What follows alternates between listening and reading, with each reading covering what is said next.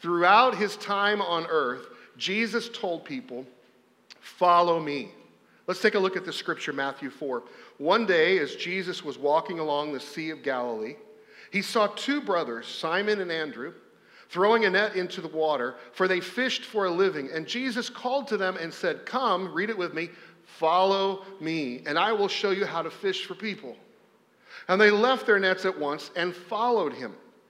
A little farther up the shore, he saw two other brothers, James and John, sitting in a boat with their father, repairing their nets, and he called them too to come.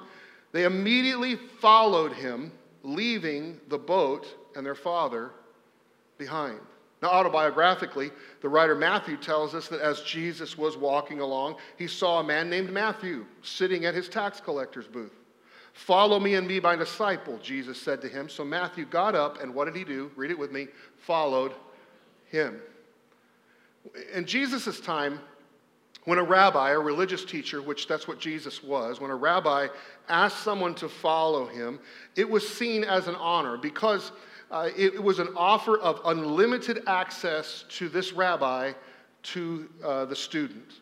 It's not only giving them access to ask questions, but they also lived with the rabbi. They experienced firsthand how the rabbi lived.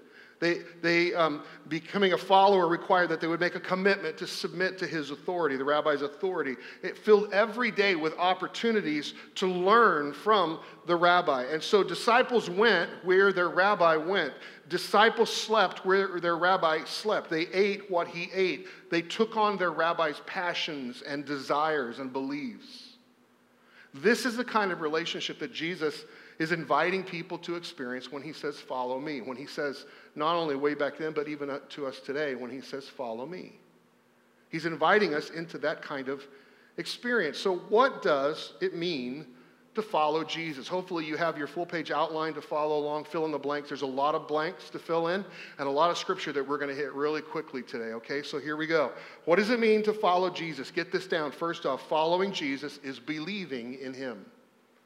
Following Jesus is believing in him, that he is who he says he is. Eventually, the disciples learned that they weren't just following a rabbi. They realized that Jesus was the promised Messiah. In fact, Peter says in Matthew 16, he tells Jesus, "You are the Christ, the Son of the living God." The Apostle Paul says in Romans 10, "If you openly declare that Jesus is Lord and believe in your heart that God raised him from the dead, you will be saved."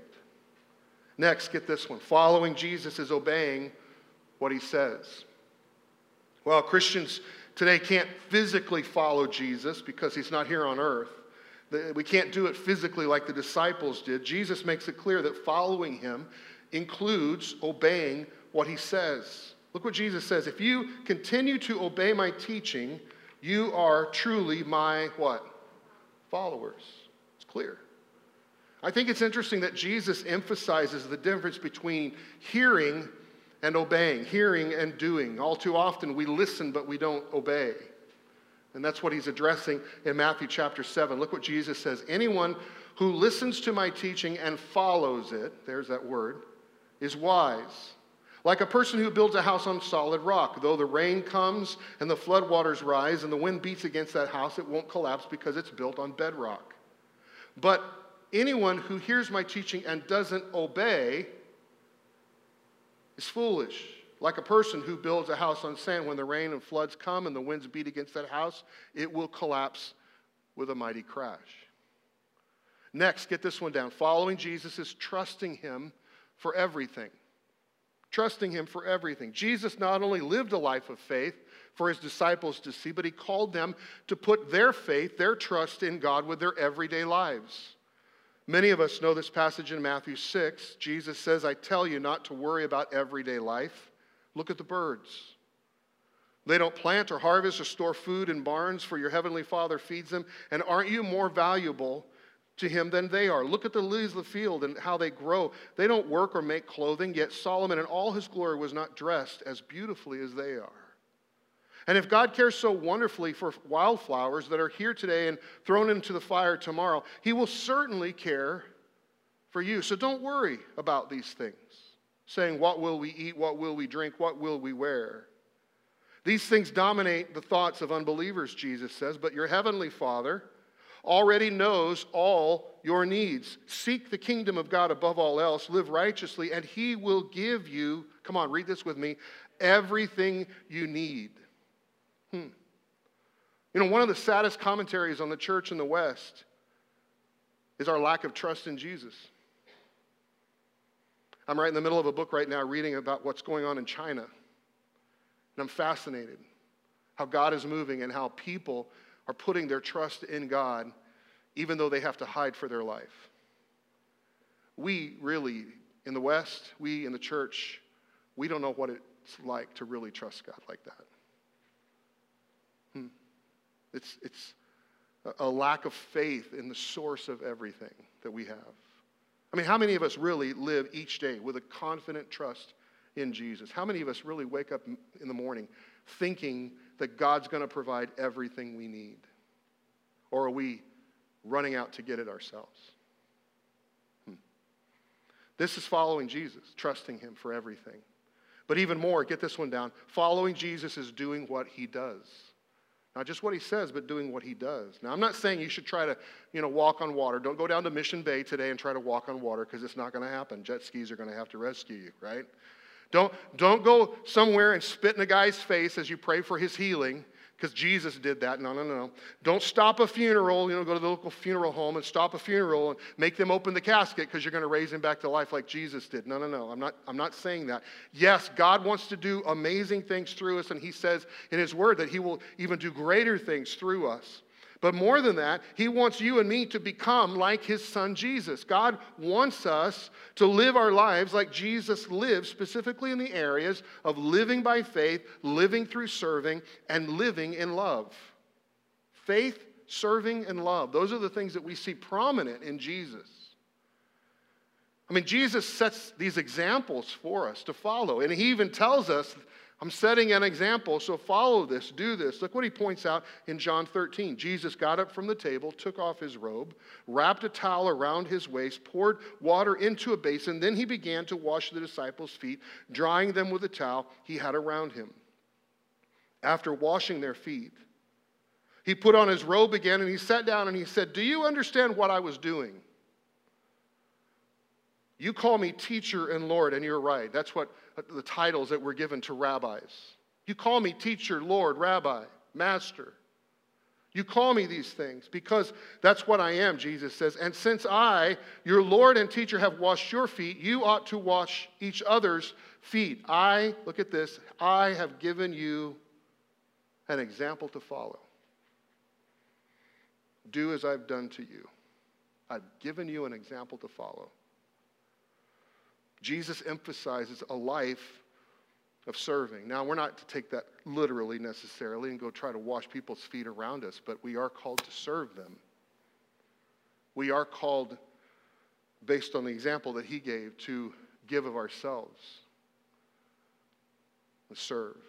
And in that same environment, that same night, that same setting, look at what Jesus says to his followers. Jesus says, I give you a new command. Love each other.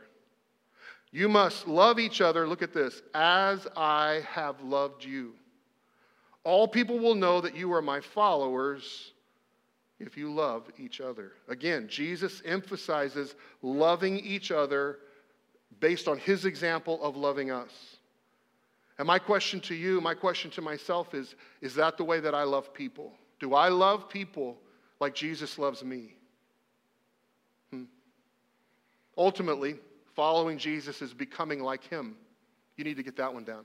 Following Jesus is becoming like him. The goal of discipleship is to become like Jesus, to be marked by a passion for God and a compassion for people. In following Jesus, you can't stay the same. You don't stay the same. You have to change if you are following Jesus. You have to become more and more like Jesus every day of your life. And if you are not becoming more and more like Jesus tomorrow than you were today, friends, listen to me, you are not following Jesus. Because you can't stay the same. If you are the same person today that you were a year ago, the same person today that you were 5 years ago, in your attitudes and your actions, your thought life, your relationships. If you're the same, if you're not changing, I question if you're following Jesus. Because if you're following Jesus, you're changing. I mean, think about it. You can't stay in the same place if you're following someone, right? This is God's plan. The Apostle Paul says God decided from the outset, I love this in the Message paraphrase, God decided from the outset to shape the lives of those who love him along the same lines as the life of his Son. He decided to shape you and I along the lines of the life of his Son. He wants to make us like Jesus. So, believing, obeying, doing, trusting, becoming. That's following Jesus. This is what Jesus means when he says, follow me. That's what Jesus means when he calls you and I to follow him, believing, obeying, doing, trusting, becoming. Take a look at what Jesus shared with his disciples. Just before he left planet Earth and returned to heaven, look at what Jesus shared. Matthew 28. Jesus came to them and said, all power in heaven and on earth is given to me, so go and make followers of all people in the world. Baptize them in the name of the Father, the Son, and the Holy Spirit. Teach them to obey everything that I have taught you, and I will be with you always. And from this passage, Matthew 28, and some other passages, we have put together over the last several years a mission statement for Pathway Church. Some of you may know it. It's on every bit of our printed material. It's on our online material. It's all over the place. If you know it, say it with me. Helping people follow Jesus through the local church. Now you know it, so let's read it together. Helping people follow Jesus through the local church. So how do we help people follow Jesus? It's a good question. At Pathway, one of the ways that we want to help people follow Jesus is by making things understandable so people can be involved. I mean, think about this. If you don't understand something, it's very difficult to be involved in it, right? Everybody follow my logic on that? If you don't understand how something works, it's very, very difficult to be involved with it. If you don't understand a relationship, it's very difficult to be involved in it. If you don't understand a job, it's very difficult to be involved in it. And that's the way it is in life. There are many things that we do at Pathway Church to make things understandable. And there's a list of things that I could bring this morning, but I kind of wanted to reach for just the low-hanging fruit. The one thing that we really work hard, not only in our Kids Way classes, but also in this room, we really work hard at making things understandable by how we say things. Ever been in a place where two people are talking? Supposedly these two people are supposed to be helping you, but they are talking in a different language amongst themselves, and you do not understand that language, and you're standing there kind of lost and clueless because you don't understand what they're saying. Ever been there before? I had that happen just recently. It was at an eating, not a fast food, but an eating place here locally. I won't tell you where it was because the food is good, but this particular day, the service was very poor. And I'm at the counter, and I'm wanting to order, and many of you know that I kind of have a restricted diet, so this was my first time, and I'm trying to figure out, okay, how can I do this and still stay within my diet framework? And so I'm kind of figuring this out, and I'm asking questions, and I could tell that the cashier was getting a little bit irritated with me, and I looked back, and there was no one behind me, so it's not like she's trying to move me along, but she was getting very irritated with me. I could see it on her face, and all at once, she turned to someone that was over here kind of serving food, and she said something to them in another language. And then she looked back at me, and I noticed this person then looked over at me and chuckled under their breath. And I stood there and I was thinking, oh, I so wish I knew what they were saying right now. I mean, I wish all of a sudden I had the ability to know that language so that I could say, I know what you're saying, right? Because I was outside the loop. I was clueless, and it was very frustrating, irritating to not know what they were saying, and I knew they were talking about me. And to be honest, it could have been saying something nice. They could have been saying, wow, he's so good looking. I don't know what they were saying. You know what I'm saying? I mean, I like his shirt. Or I don't know. They could have been saying something nice. I don't think so, but they could have been saying something nice about me. But I didn't know that because I didn't understand them. Everybody follow that? Unfortunately, we do this in church a lot. Now, I'm just talking to us church people.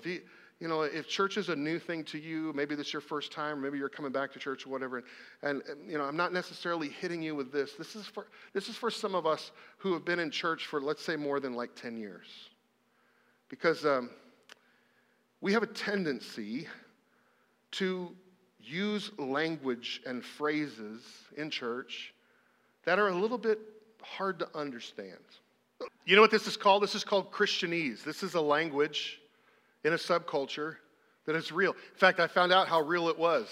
I Googled the word Christianese, and do you know that Wikipedia actually has an article, a whole page, about Christianese? Let me read a little bit of what Wikipedia says. Christianese refers to the terms and jargon used within many of the branches of Christianity.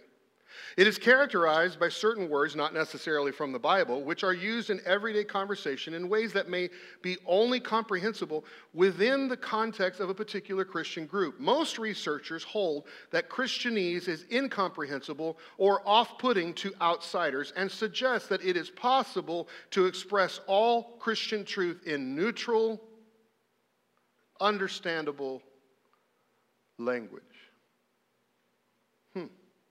I agree. And that's what we try to do at Pathway Church all the time. Because if we're not careful, we start speaking a language people don't understand. I went to church. I've went to church all my life. So I have a vast vocabulary. Every one of those phrases that they talked about, you may be watching that video that we were just watching, you go, I have no idea what they're talking about. Every one of those phrases I know. Now, haven't necessarily said them, but I know what they mean.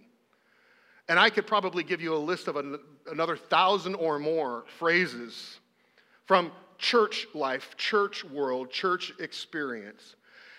I have a list of Christianese that I am constantly trying to fight back in my life. So please pray for me as I try to give up this weird language, right? Some of the phrases just recently that I'm kind of working on, trying to eliminate in my life and using them. One is washed in the blood. Okay, now if you're a church person, you know what that's talking about. It's talking about the atoning work of Jesus Christ. And the Bible says that through his blood that he shed on the cross, we find forgiveness and life. And we know all that. But when you just throw this phrase out of context, I got to be honest with you, it sounds kind of gross to be washed in blood, right? This one is another one that I'm trying to change. And I've heard this from since I was a kid. Ask Jesus into your heart. My question is, why does he have to go in there? It's confusing to people who are not used to this. One that I'm really working hard, and I had a really fun time with my wife this week. I'm having my quiet time. Not too long ago when Caleb, our son, was little, Dee Dee said this to him, Caleb, you need to leave mommy alone. I'm having my quiet time. You know what Caleb said to her? I'll be quiet. Yeah, that's cute, isn't it? But isn't that kind of the way we think? What does that exactly mean? I'm trying to use the phrase, if you want to know what I'm substituting, I'm trying to use the phrase daily time alone with God. And you say, okay, this is silly, Bart. Come on. This is just semantics. It's just words. Yes, but they are words that people don't understand. And if we use them in church, we can keep people from following Jesus. And I don't know about you, but I don't want to do that. I want to see as many people follow him as possible. Another way we help people follow Jesus is by making things practical so people know what to do. Not only do we make them understandable, we make them practical so they know what to do. All too often, Christianity is mysterious. Christianity is just all about information. And yet the Apostle James, look what he writes. don't just listen to God's word. Stop. I don't know if you've ever went onto YouTube and listened to other sermons of other pastors of other areas. I struggle so much with this part when I'm trying to communicate God's word to you. And the reason that I struggle with it is because I want it to be something that you can live out in your life and not just hear about on Sunday, but live out on Monday. And so when I come to the end of our prepping for our time, I always ask myself the question, so what? I get all this information, so what, Bart, so what? How will this change a person's life? What do they need to do to experience this? And that's what I always struggle with. And I believe that God calls us to be so very practical. James says, don't just listen to God's word. You must, what's that word? Do what it says. Otherwise, you're only fooling yourselves. Pathway, we focus on the practical side of following Jesus. Lastly, get this one down. We help people follow Jesus by making things relational. So we're not only understandable, we're not only practical, we try to make things relational so people feel like they belong. We believe that it's all about relationships, not religion. Jesus taught that. I mean, he taught our relationship with God and our relationship with others. Love God, love people. I mean, those are the things that he focused in on. And that's what we want to focus as a church on is keeping things understandable, practical, relational. Those goals, along with some others, is how we help people follow Jesus. This concern that we have had, that I've had the last several years, it lies in a narrative that captivated my attention many years ago through something that a guy named Andy Stanley, another pastor, that he taught. And I have never been able to let this go. It was one of those times where I feel like it was a defining moment for who I am as a leader and pastor and the direction of our church. And it drives much of what we do here at Pathway Church. So let me show you briefly this account, and then we'll be done for today. Acts 15, take a look at this. This is now, let me give you some context. This is now 20 years after the resurrection of Jesus. So he died on a cross, he was buried, and then he rose again. This is 20 years after he rose from the dead, he ascended to heaven. 20 years after this, 20 years after the church began on the commission of Jesus that we read in Matthew 28. And now the church is facing a controversy. Take a look. Look at this. It's an issue that started in the first century, still affects us today. It's the very same thing that so many people experience in church today. It may be a reason that you left church at one time. Maybe it's something that holds you back. Maybe it's something that causes you to not really like church. First century church, you had Jews who thought that Jesus was a Jewish Messiah, which he was. But they assumed that in order to become a follower of Jesus, you had to become a Jew first. They thought you had to be Jewish before you could be Christian. And so now we have these non-Jewish Gentiles who are coming to faith in Jesus.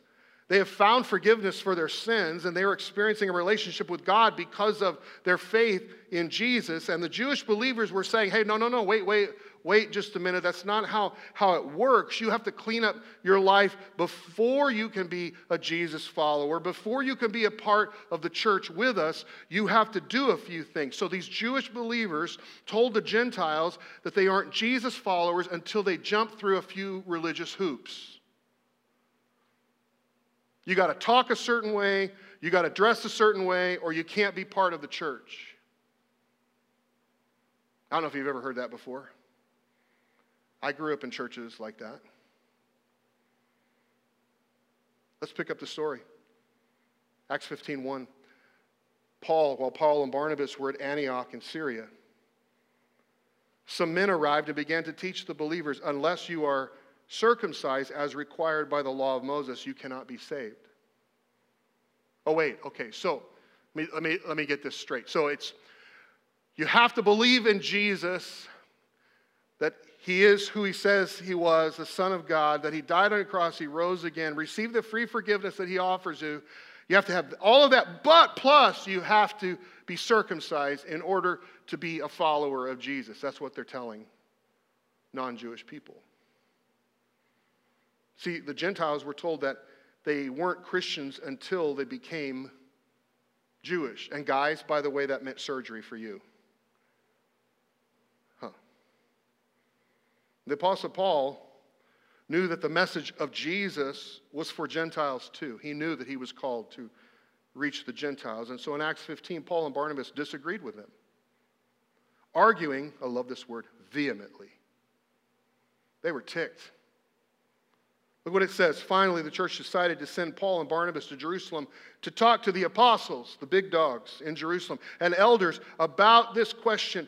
When they arrived in Jerusalem, Barnabas and Paul were welcomed by the whole church, including the apostles and elders. They reported everything God had done through them. And I'm pretty sure that the Apostle Paul told how for the last year and a half he'd been traveling all over the Mediterranean rim, and he was telling people the message of Jesus Christ and how Gentiles were coming to faith like crazy. I'm pretty sure he told them that he wasn't telling the Gentiles that they had to clean up their act first before they could come to Jesus.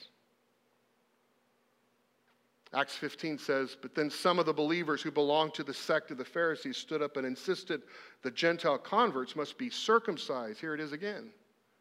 And required, now they're adding to it, and required to follow the law of Moses. They wanted Paul and Barnabas to go back and tell these Gentiles that now not just coming to faith in Jesus wasn't enough. Once you have learned and lived 613 laws of Moses and have a surgery, then you can be part of the church. Verse 6. Though the apostles and elders met together to resolve this issue. This was a big issue. After a long discussion, Peter addressed them. God knows people's hearts, and he confirmed that he accepts Gentiles by giving them the Holy Spirit just as he did to us. Peter says God made no distinction between us and them. For he cleansed their hearts through faith. So why are you now burdening the Gentile believers with a yoke that neither we nor our ancestors were able to bear? You know what Peter's saying? I don't have time to go into all the theology of this, but you know what Peter is saying? Guys, Jesus came and died on a cross because we couldn't keep the law. We couldn't do all that the 613 laws demand of us. And God saw it, and out of his mercy and grace, he sent his son Jesus while we were still sinners to die on a cross for us. Why are we now telling these Gentiles they got to do all this when we couldn't even do all this ourselves?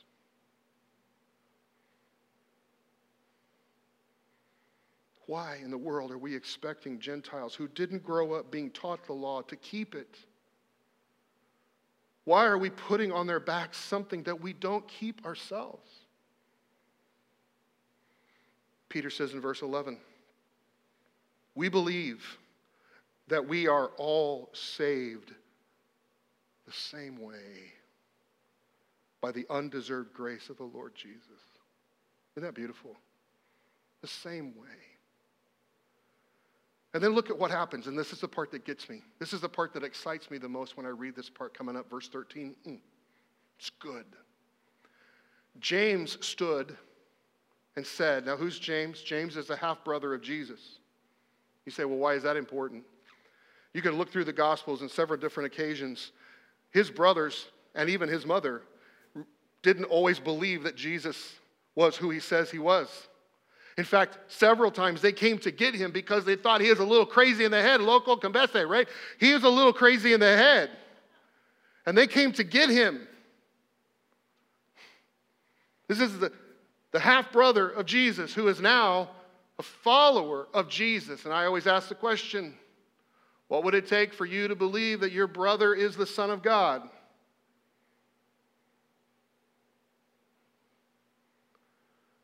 And now he's the leader of the church.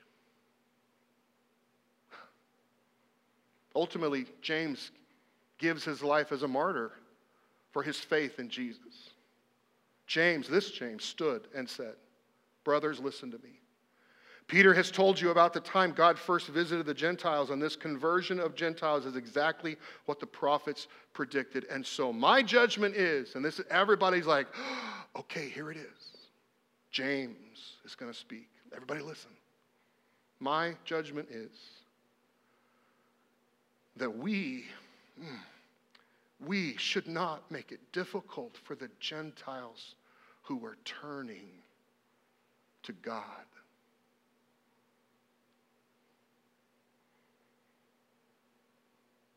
James is saying, I know God has a standard, and I know there's grace in Jesus, and I know this is going to get really messy, but here's what I believe. We should not make it difficult for people who are coming to Jesus.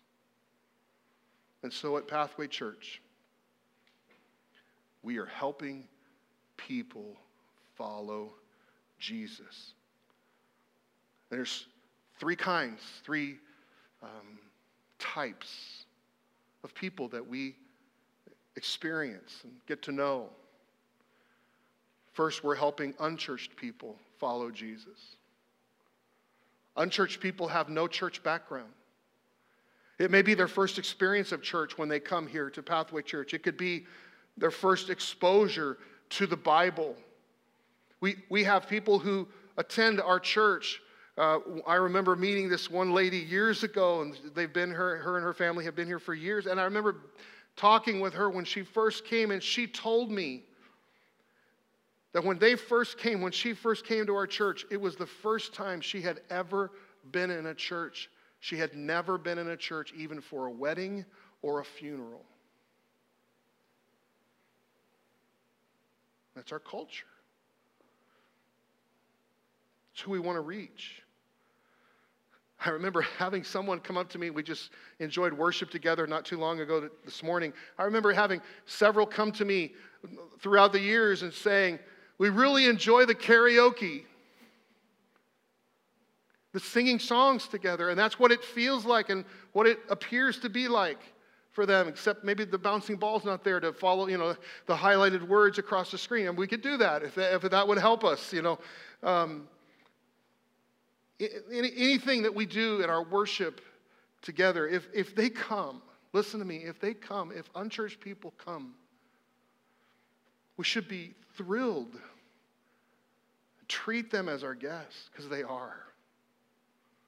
At Pathway, we're helping churched people follow Jesus. People.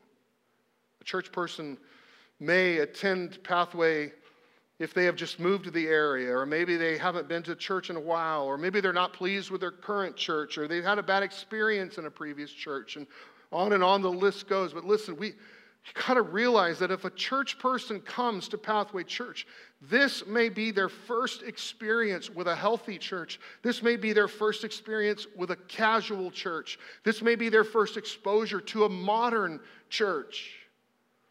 We don't use it, but this is kind of the thinking is this is not your grandma's church. This is kind of our approach here at Pathway. And thirdly, at Pathway, we're helping de-churched people follow Jesus.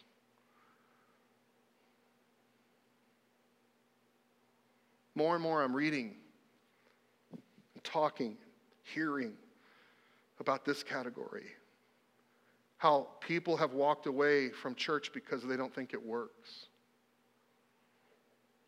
Divorce, illness, failed relationships, hurt, sin, anything has the potential to destroy one's faith in Jesus and destroy one's faith in the church. And many de-churched people have not walked away from faith. They've just lost confidence in the church. Barna Research does a lot of study about this and puts out a lot of stuff about this. And that's the part that moves me and challenges me, and I got to be honest, kicks me in the rear as a pastor and leader of a church, is that we have so many people that are not walking away from faith, but they're walking away from church. And my question is, why? And how can we change that? Most people who have left church, you know what they say? They say it's because people in churches are insensitive, petty, selfish, and mean. That's what the research is that's coming through. Insensitive, petty, selfish, and mean. We've got to realize, friends, we've got to realize that if a de-churched person comes to Pathway, this means it could be their first experience to a healthy church. I know most of you. I don't think you're mean. I know many of you and your heart for people, I don't think you're insensitive. And for someone coming into our church that's had a bad experience somewhere else, they may come in and they may find that there's wholeness here and health here. In years past, not so much now, but in years past, we would have military families that would come in and out, and it'd be about every 3 or 4 years, there'd be transfers and changes and transitions, and people would come and people would go, military, back and forth, back and forth. And I can't tell you, even just recently, a family that moved away, I can't tell you how many times military families have said to us, my wife and I, Pathway has helped in my healing from a previous church experience. And they hated to go.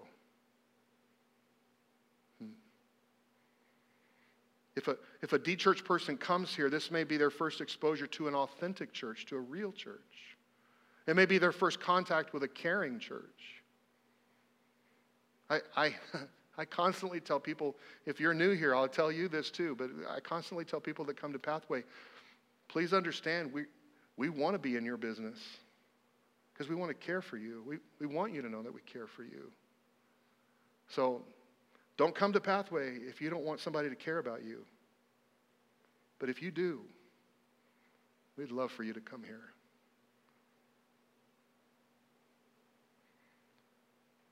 This whole church thing is about helping people follow Jesus, right?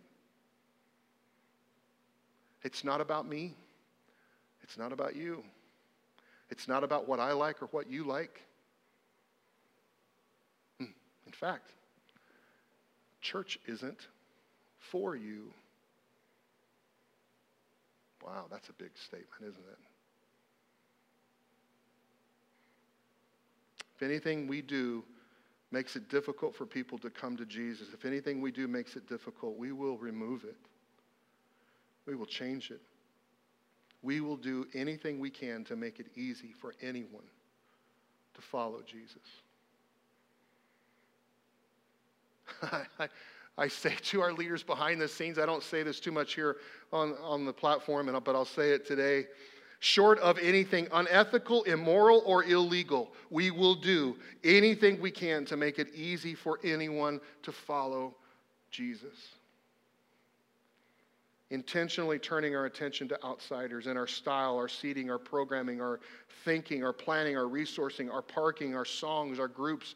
Come next week when we have our business meeting and you're going to hear me share some stuff of just how God has been speaking to me about changes that we need to make, a turn that we need to take. We will do anything we can to make it easy for anyone to follow Jesus. That's what Pathway Church is all about. It's what we are all about.